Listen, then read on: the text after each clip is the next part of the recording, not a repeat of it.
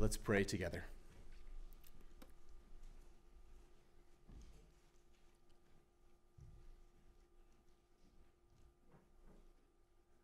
Lord Jesus, we praise you, Lord, for all that you are. Lord, we praise you for your goodness and your mercy to those who are unworthy. And Lord, we are all so unworthy. We praise you, Lord Jesus, for your power. For Lord, your power is towards those who believe. Lord, your power is towards those who have faith in you. And we praise you, Lord, that your power avails for us.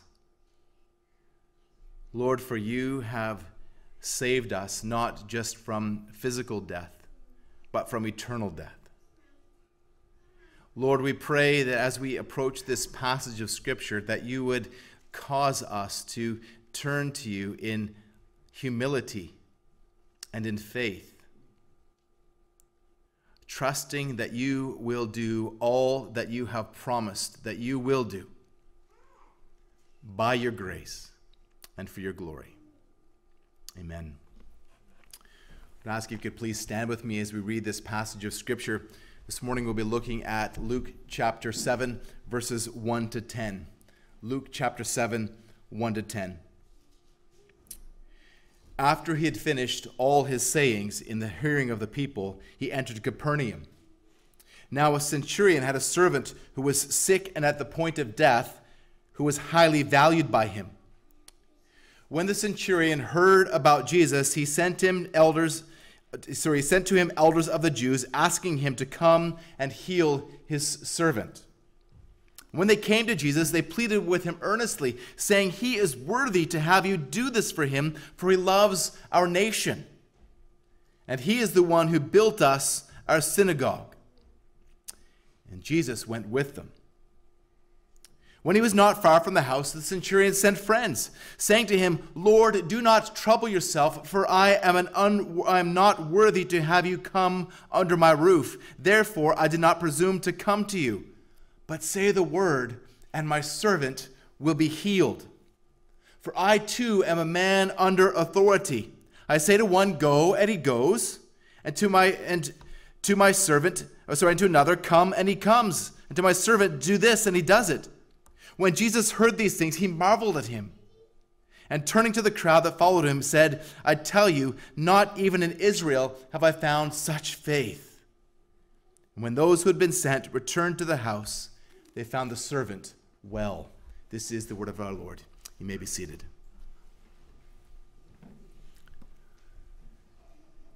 He was a high-ranking officer in a powerful army. He was a great man and highly esteemed by those above him and by those who served him. But he needed help, serious help. The disease was incurable. And then word came to him about one in Israel who could heal. The problem was that his nation was at war with Israel. Nevertheless, he sent word through a Jewish ruler asking for help. He never even met nor saw the healer, but healing came nonetheless. He was told to wash 7 times in the Jordan River, and he would be made clean. I'm speaking, of course, of Naaman, the Syrian commander who sought help from Elisha the prophet. The similarities between Naaman and the Roman centurion in our narrative this morning are striking. Both were officers that were in their own areas, the most powerful armies in the world. Both of their nations were at war with Israel. Both were respected and highly esteemed. Both needed healing, one for himself and one for his cherished slave. Both sent word to a man of God for healing. In Naaman's case, it was Elisha. The centurion sought help from Jesus himself. Both situations raised the question of why God would heal a soldier whose nation was at war with Israel. In both cases, the men received the help that they sought, but neither met the one who helped them. There's a large difference between the character of each man. For when Naaman received instruction about washing in the Jordan, he balked, disdaining the Jordan in preference for the rivers of Syria. The centurion, however, humbled himself. He deemed himself unworthy of Jesus' help and unworthy to go to him personally or even to have Jesus come to him. However, it seems that both Naaman and the centurion became worshipers of God. In Luke 7, having completed the Sermon on the Plain, Jesus now returns to Capernaum on the northwestern shore of the Sea of Galilee. And Capernaum was where he had cast out demons. He'd healed many, including Peter's mother-in-law. This is also where he had called his first disciples. And again, Jesus performs a series of miracles, demonstrating his compassion and demonstrating his authority over disease and death. In so doing, Jesus also provides the occasion for the demonstration of the nature of true discipleship. As you remember, this was the focus of the Sermon on the Plain. Jesus had just said that true discipleship is demonstrated in the one who hears Jesus' words and acts on those words, that the faith of such a person is unshakable, like a house built on a rock. And now Luke presents a clear example of such faith. The centurion is a man who demonstrates faith. He demonstrates faith in Jesus' ability to heal. The centurion hadn't heard Jesus directly, but he heard about Jesus, and he'd certainly heard about his works and his teaching. And the centurion acted on that faith. He asked Jesus for help, all the while conscious of his own unworthiness to receive it. The centurion has the right assessment of himself, and the right assessment of Jesus. In this, the centurion presents an example for us. We need to know that Jesus is the only source of the help that we need. We need to come to Jesus in humility, understanding our poverty of spirit and the deliverance that only he can give. There are three key points to this passage. Verses 1 to 5, others' assessment of the centurion. In verses 6 to 8, the centurion's assessment of himself. And then verses 9 and 10, Jesus' assessment of the centurion. As we consider this passage, ask yourself, what is your assessment of yourself? Ask yourself, what is your assessment of Jesus? And even more importantly, ask yourself, what is Jesus' assessment of you? So first, let's look at others' assessment of the centurion in verses 1 to 5. Jesus has completed the Sermon on the Plain that he preached before many crowds. Then he goes back to Capernaum, which has become somewhat of a base of operations for him. And in verse 2, we meet the centurion. We don't actually meet the centurion. Although the centurion is central to this narrative, we only hear about him as his words and actions are described by other characters in the narrative. Centurions were officers in the Roman legion. They were commanders of around 100 soldiers. They possessed considerable authority, and theirs was a prestigious and high-paying position, usually held by career soldiers. The Greek historian Polybius described the qualifications looked for by the Romans in centurions. They must not be so much venturesome seekers after danger as men who can command, steady in action, and reliable.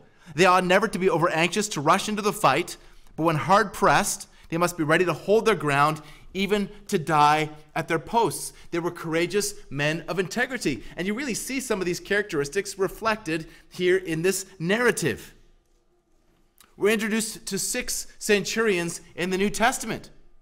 And amazingly, they are all presented in a positive light. At least 2 of them, in fact, likely 3 of them, it seems, become Christians. And this is remarkable, since the Romans were an enemy force occupying Israel. Now, this man would have been an interesting character for Luke, who was himself a Gentile, writing to a Gentile, remember Theophilus, who was very likely a ranking Roman official. The centurion, we're told, also had a servant, actually a slave, who was sick, who was at the point of death. Matthew adds that the slave was paralyzed. Now, many of us cringe at the thought of slavery and would judge the centurion negatively for having a slave. Now, there's no doubt that slavery is a result of the fall. However, slavery in the ancient Near East was very different from the popular image of African men and women kidnapped and shipped to America in chains. Roman slavery was not racial. Roman slaves were represented from every nation around the Mediterranean, around the known world. The vast majority of slaves were taken as prisoners of war. Some were enslaved because of failure to pay debt or as criminal punishment. Some even sold themselves into slavery for upward mobility. Some would serve as household managers, as business managers, tutors, even doctors. Slaves were an important part of Roman culture, where 1/3 of the population was made up of slaves. Nonetheless, slaves were still generally regarded as property, as human tools, and some suffered at the cruel hands of their masters. But the centurion, we're told, is different. Luke says that the centurion highly valued his slave. Now, this doesn't appear to be financial value. Rather, this slave was highly regarded. He was precious to the centurion. So here we begin to see the character of the centurion. He cares for his slave. Then the centurion heard about Jesus. He heard that Jesus had healed people. And again, almost certainly he'd heard what Jesus had taught as well. But he didn't just passively wring his hands and worry. He did something about it. I wonder, do you do something about it when somebody that you care for, somebody that you love, is in jeopardy? Do you just wring your hands and worry, or do you do something about it? Do you go to Jesus? Do you go to Jesus? The centurion sent the elders of the Jews to go to ask Jesus to come and to heal his slave. Let's just stop there for a second. I want to make a quick point about inerrancy.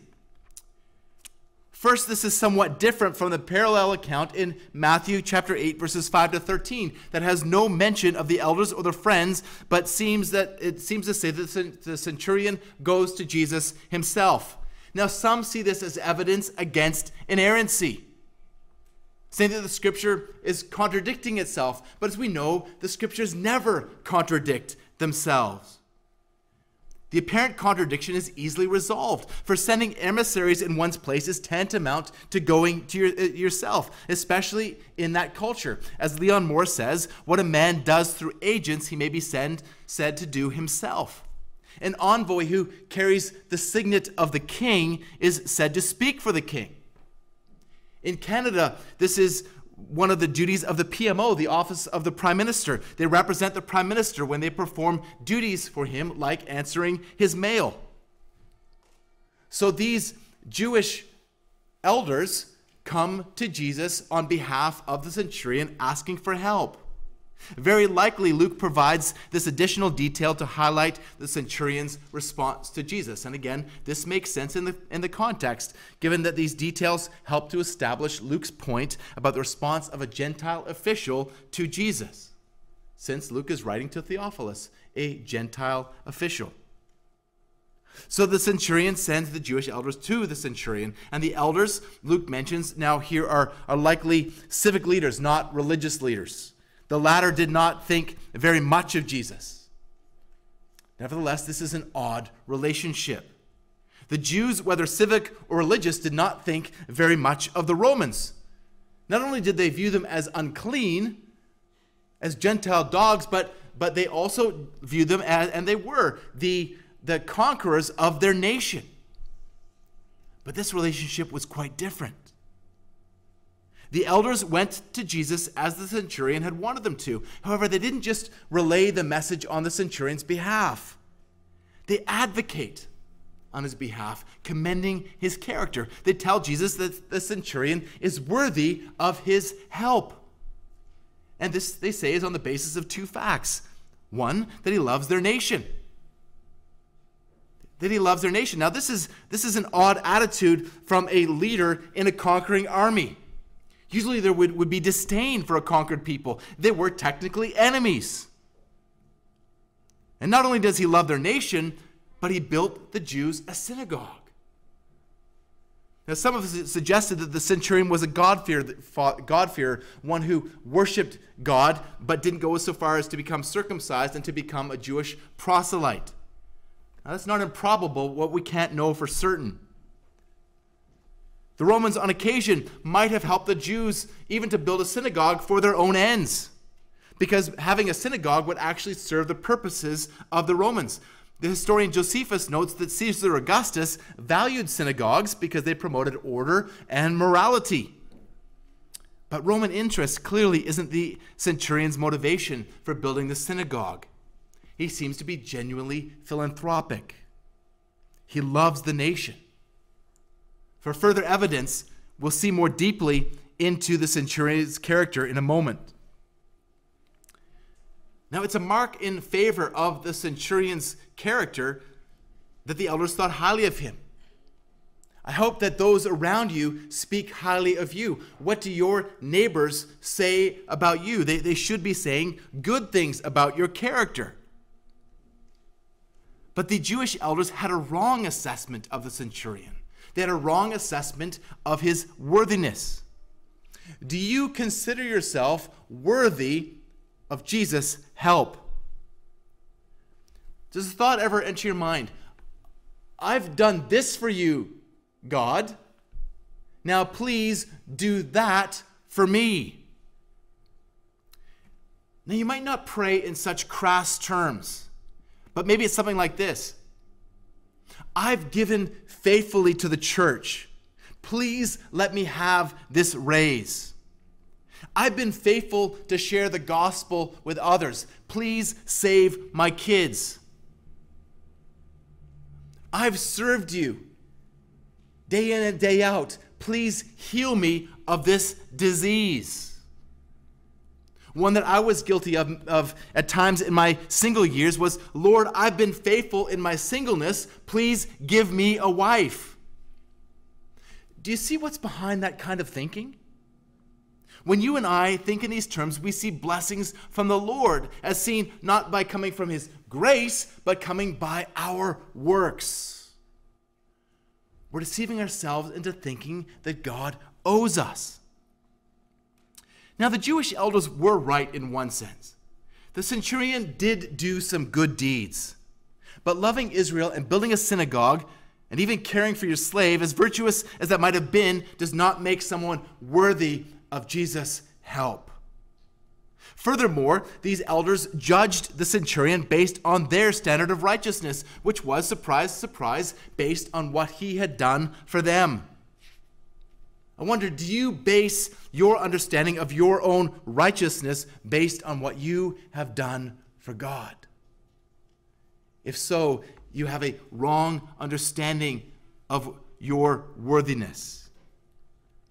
Isaiah 64:6, all our righteousness is as filthy rags. Everything you do, even every good thing you do, is stained by sin. You have to repent of your best deeds. Romans 3:10, none is righteous, no, not one. No one is righteous and no one deserves Jesus' help. But the centurion understands something that the Jewish elders don't. So let's consider the centurion's assessment of himself, verses 6-8. First, look at the beginning of verse 6. Jesus went with them. Jesus didn't stop and say to the elders, look, let me explain something to you about worthiness. You don't really understand my grace. No, he doesn't say that. He simply went with them. His willingness to help wasn't based on any apparent worthiness in the centurion, and it wasn't based on a proper understanding in the elders. Jesus' willingness to help, once again, is all of grace.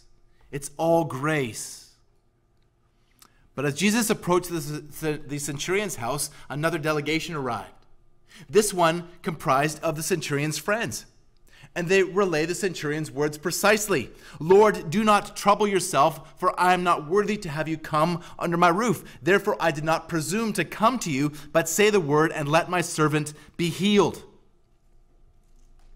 Why is the centurion sending his friends to tell Jesus that he doesn't need to come after just sending others asking him to come?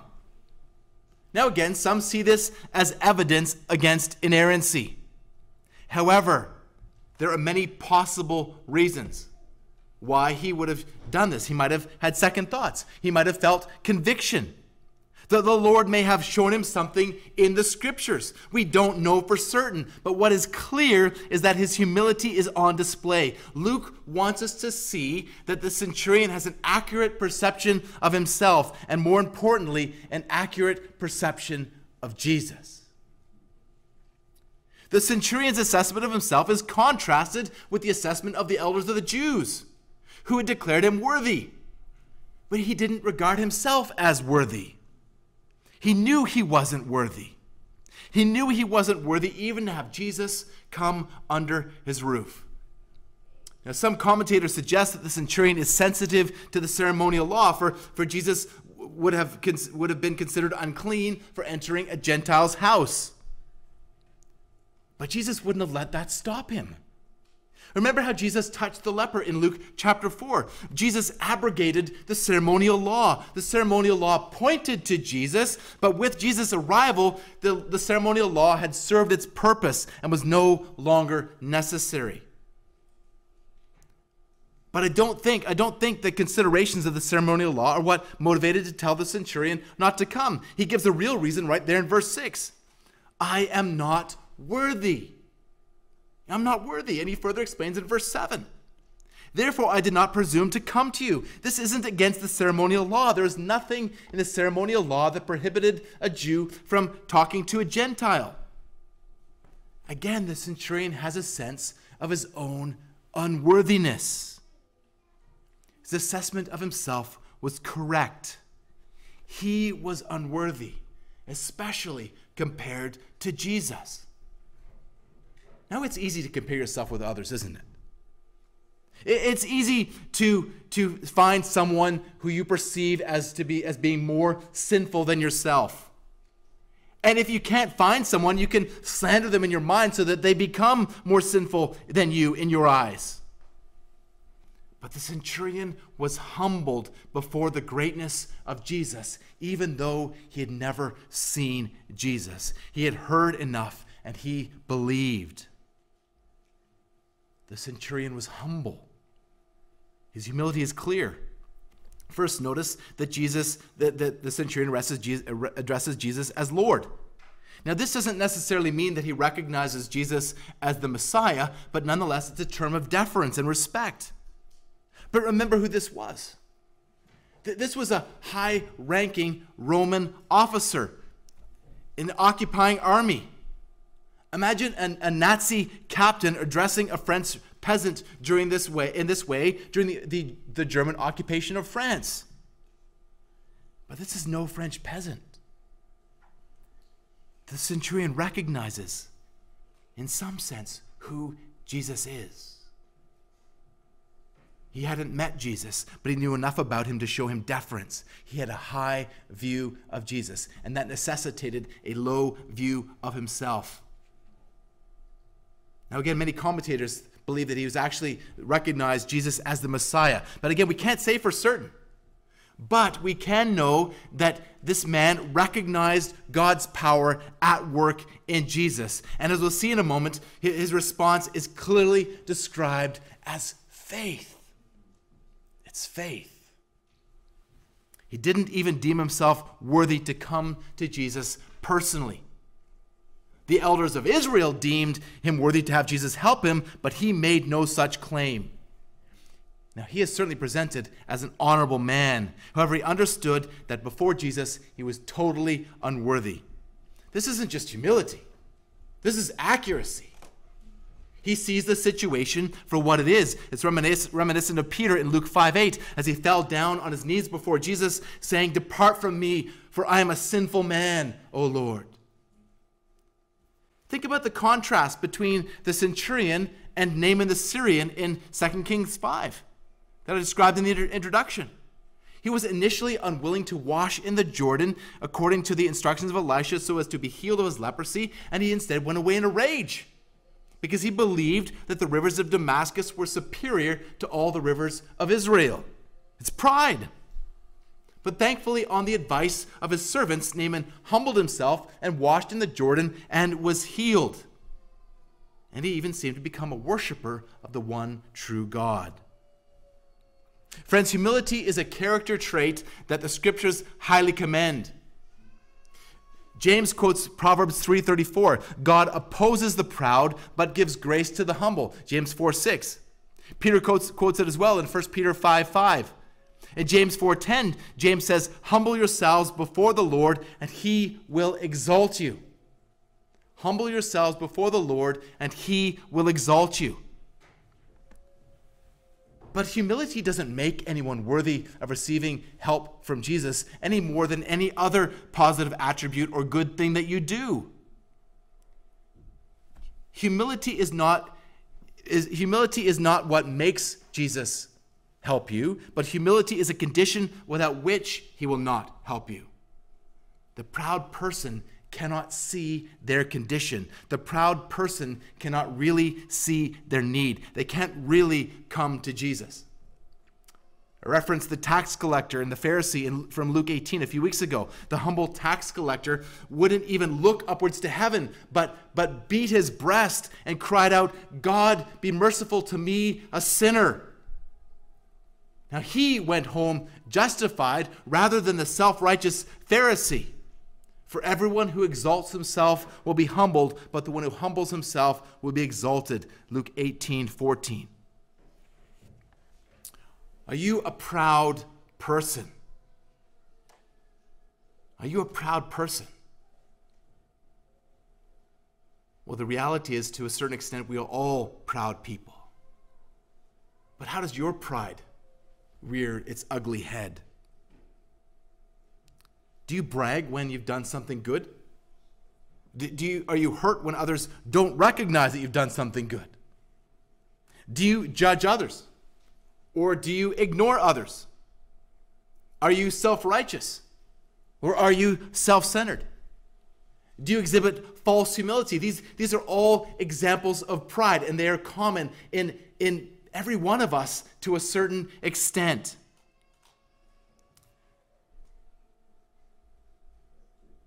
The proud person will not admit that they are proud. But the humble person sees his pride. Humility is one of those things that as soon as you think you have it, it's gone. You say, I'm humble. Oops, I'm not humble. Humility is something that we chase after, but will never fully achieve. The humble person admits that they are proud. The humble person is willing to ask others if they can see pride in them. Pride is ugly, and pride is blinding. Not only can it not see itself, but pride blinds us to a host of other sins. Are you willing to ask someone you trust whether they see pride in you, or probably more accurately, how they see pride in you? And by someone I trust, I mean someone you trust who loves you enough to tell you the truth. I've said it repeatedly, a man who has friends doesn't need a mirror. A good friend can be used by the Holy Spirit. A spouse can be used by the Holy Spirit to help you to see things you wouldn't otherwise see. But don't just rely on other people. Rely on God. Do the hard work of getting on your knees before God and asking Him to reveal pride in your heart. He will. God will be faithful to answer that prayer.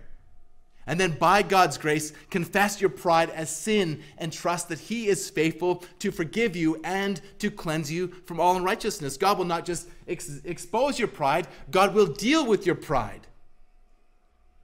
Now I have some hard news for you. It's probably going to hurt. But it's going to be for your good, and it's going to be for God's glory. God is omniscient and God is faithful. He will answer that prayer. Do you want to grow in humility. Look to Jesus. Not only does Jesus provide the perfect and ultimate example of humility, but he is God the Son, condescending to take on human flesh and to dwell amongst sinful men and women and to die in their place to save them from their sins. That is the epitome of humility. But Jesus is also the epitome of perfection. And so by considering the perfections of Jesus, you see your own unworthiness. You see your own unworthiness. And then you flee to Christ for forgiveness for your sin. The centurion is an example of a Gentile, and a prestigious Gentile at that, who demonstrates humble faith in Jesus. His humility is an example for Theophilus to consider. He is an example for us to consider. The centurion is humble, but he also has faith. His humility before Jesus opens the door to faith in Jesus. And so his friends pass along the message to Jesus at the end of verse 7. But say the word and let my servant be healed. The centurion knows that Jesus doesn't just have authority over disease, but he also has authority over distance. He knew that he was unworthy to have Jesus come to him. He knew that he was unworthy to go to Jesus, but nonetheless, he's bold enough to ask for help. Are you bold enough to ask for help? The centurion just didn't have just a different assessment of himself. He had a different assessment of Jesus. He recognizes the authority of Jesus' word, and he says, speak a word. He knew that Jesus didn't even need to be there in order for his servant to be healed. Now, we haven't seen anything like this in the scriptures so far. Darrell Bock explains that the word of Jesus, is given unseen and from a distance, can deliver the precious servant from his illness. It is a profound insight that the centurion possesses and expresses. Even though physically absent, Jesus can now show his presence effectively. The lesson is a key one for Luke's readers who no longer have Jesus' physical, visible experience. Brothers and sisters, the centurion is an example not just of humility, but of faith in Jesus, even though he has not seen Jesus. He provides an example for Theophilus and for us, not just in his humility, but also in his faith. Though Theophilus had never seen Jesus, he was still called to have faith in Jesus. Though we have not seen Jesus, we are likewise called to have faith in Jesus. The centurion concludes, his emissaries conclude in verse 8. For I too am a man under authority with soldiers under me. I say to one, go, and he goes, and to another, come, and he comes. And to my servant, do this, and he does it. So the centurion, through his emissaries here, is telling a parable to the one who used parables so powerfully. Although he has authority, he recognizes that he is under authority. Now, there were generally 6 centurions in each Roman cohort and 10 cohorts in a legion. Each legion had 6 tribunes to whom the centurions were subordinate. And they were all ultimately subordinate to Augustus Caesar, the Roman emperor. The centurion was familiar with authority structures. He was also familiar with authority that was exercised remotely. And that's what he's doing here, isn't it? He's actually first sending the Jewish elders, and then he's sending his friends. He had soldiers and slaves under him who were to do his bidding. He didn't need to be there for his commands to be obeyed. And he understands that neither did Jesus need to be there for his commands to be obeyed. The centurion is arguing from the lesser to the greater. As the centurion himself is subject to the authority of his commanding officer, so is Jesus subject to the authority of God for the purposes of redemption. Likewise, as soldiers and servants are subject to the centurion's authority as a military commander, so disease and distance are subject to Jesus' authority as God's representative. The point is that in more than one way, with soldiers and with slaves, the centurion's commands are obeyed, and ultimately Caesar's commands are obeyed. Disease and distance are subject to Jesus' authority and ultimately to God's authority. The centurion's parable reveals that he understands that Jesus has authority and that his will be done no matter where he is, because God's will be done no matter where he is.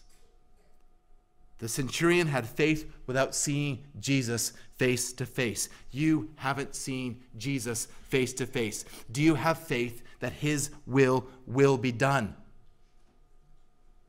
You can't see Jesus. Jesus isn't here bodily. But do you have faith in Jesus? Where is Jesus? Jesus is right now, at this very moment, interceding for you before the throne of God. That's where Jesus is. Jesus is praying for you even at this very moment. Isn't that glorious? Jesus isn't physically here. Jesus is not physically present with us, but Jesus is physically present with the Father in heaven praying for you. Do you have faith that his will be done? Do you have faith in Jesus? Well, finally, let's consider what is by far the most important assessment. Jesus' assessment of the centurion in verses 9 and 10. Verse 9, when Jesus heard these things, he marveled at him, and turning to the crowd that followed him, said, I tell you, not even in Israel have I found such faith. Jesus marvels. Now, you don't hear that very often in the scriptures. Only on precisely 2 occasions. This one is also related in Matthew 8:10 and in Mark 6:6. Only twice is Jesus said to marvel at others, once because of belief, in this case, and once because of unbelief. And interestingly, they're in the very opposite situations and circumstances that you would expect. In Mark 6:6, Jesus marvels at the unbelief in Nazareth. And here he marvels at the faith of a Roman centurion. Unbelief in Israel, belief in a Gentile. And we're going to see how this becomes especially apparent in Acts, that the Jews are rejecting Jesus and that the Gentiles are embracing him. Jesus marvels, especially at the centurion's recognition of his authority, even at a distance. The centurion knows that Jesus' authority is delegated authority. He has been entrusted with the authority of God. Joel Green says, this centurion seems to know more than he ought. Luke's readers know that Jesus has been commissioned by God and that the power of the Spirit is operative in his ministry. The centurion seems to act on the basis of similar awareness. Well, Jesus marveling here is not a private experience. He turns to the gathered crowd that has been following him. It seems that there's been some of the people who were following him from the Sermon on the Plain have continued to follow him. Already by this point in his ministry, it's very difficult for Jesus to go anywhere without a crowd following him. And so he turns to the crowd and shares his amazement with them. This was a teaching moment. He wanted these people to understand. So he says to the crowd, the vast majority of whom were Jews, I tell you, not even in Israel have I found such faith. He hadn't seen this level of faith in any of them. He hadn't seen it in the Jewish elders who came to him with a message from the centurion. He hadn't seen it in the Pharisees. He hadn't seen it in the crowds who came to him for healing. He hadn't even seen it in his disciples. This is amazing. A Gentile, a Roman officer, exercising exemplary faith. The centurion's recognition of Jesus' authority is tied to the recognition of his own unworthiness. So then he exemplifies humility and faith. In the Christian context, to speak of faith normally means more than mere belief that he would heal. It almost always refers to saving faith. And it seems very likely that this was the case here, that this man actually had faith in Jesus unto salvation. The centurion seems to be following the faith we've already seen in Luke, that of Mary in Luke 1:45, and of the friends of the paralytic in Luke 5:20. Faith that acts.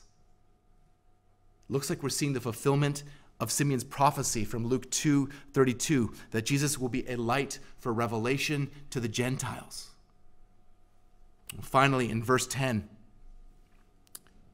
and when those who had been sent returned to the house, they found the servant well. Matthew adds the detail that the slave was healed at the very moment that Jesus replied. Jesus said, "Go and let it be done for you as you have believed." And the servant was healed at that very moment. Matthew 8:13. Now, each of Jesus' healings tells us something about who Jesus is. This healing points to his omnipotence and also to his omnipresence.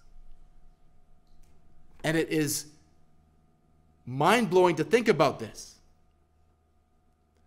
But although Jesus was there incarnate, physically before the friends and the elders of Israel, he was also, God the Son was also omnipresent. Now this bends my mind. I can't fully comprehend this, but somehow Jesus was physically there and also spiritually remained the omnipresent God. So Jesus is somehow here. And Jesus was also there with the centurion's friends and the elders, and also back home with the centurion's servant. He's everywhere. I don't understand this. But this is what the scripture teaches, that he maintains all of the attributes of God, even as he was incarnate on the earth. The Jewish elders assessed the centurion on his merits. The centurion assessed himself on his lack of merits. Jesus assessed the centurion on his faith. Jesus shows himself faithful in response to such faith. So the implicit question then follows to those who were the first hearers of this incident, and also to us. Will you trust Jesus like this centurion? The centurion treated his servant with love and compassion. He even loved Israel, the nation that his army had conquered.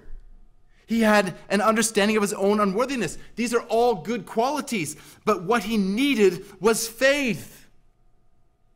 What he needed was faith. He needed to look beyond his merits, beyond his lack of merit, and look to Christ.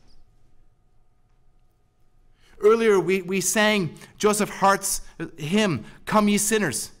Come ye weary, heavy laden, bruised and broken by the fall. If you tarry till you're better, you will never come at all. Not the righteous, sinners Jesus came to call. Let not conscience make you linger, nor of filthiness or fitness fondly dream. All the fitness he requires is to feel your need of him. This he gives you. 'Tis the Spirit's rising beam. We've seen Jesus' authority over disease and distance. Next week, we're going to see his authority over death. Anyone, anywhere, at any time can receive help from Jesus, the help that only Jesus can give. We're going to meet another centurion later in Luke's gospel who will display similar faith in Jesus. In Luke 23:47, after Jesus gave up his life on the cross and said, "It is finished," when the centurion saw what had taken place, he praised God, saying, "Certainly this man was innocent." Well, 3 days later, Jesus would show his authority over death as he would take up his life again, as he would rise bodily from the tomb. Jesus is sovereign over death, over your death. Jesus is sovereign over everything. If you are here as a Christian this morning, Jesus has healed you. He has saved you not just from a disease. He has saved you from sin. He has saved you from death. But if you are here this morning as an unbeliever, then death is still on you. You still stand condemned before the holy God, before Jesus. Will you repent of your sins? Will you see your sin, call it for what it is, turn from it, and put your faith in Jesus? Will you follow in the footsteps of faith like this Roman centurion? Let's pray together.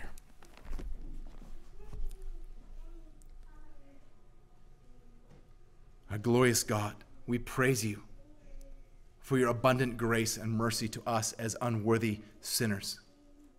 Lord, we are only worthy of your wrath. But Lord, you have poured upon us your love and your grace through Jesus Christ, our Lord and Savior. Would you help us all to look to Jesus in humility and faith? Would you help us all to trust savingly in Jesus for our good and for the glory of your name? Amen.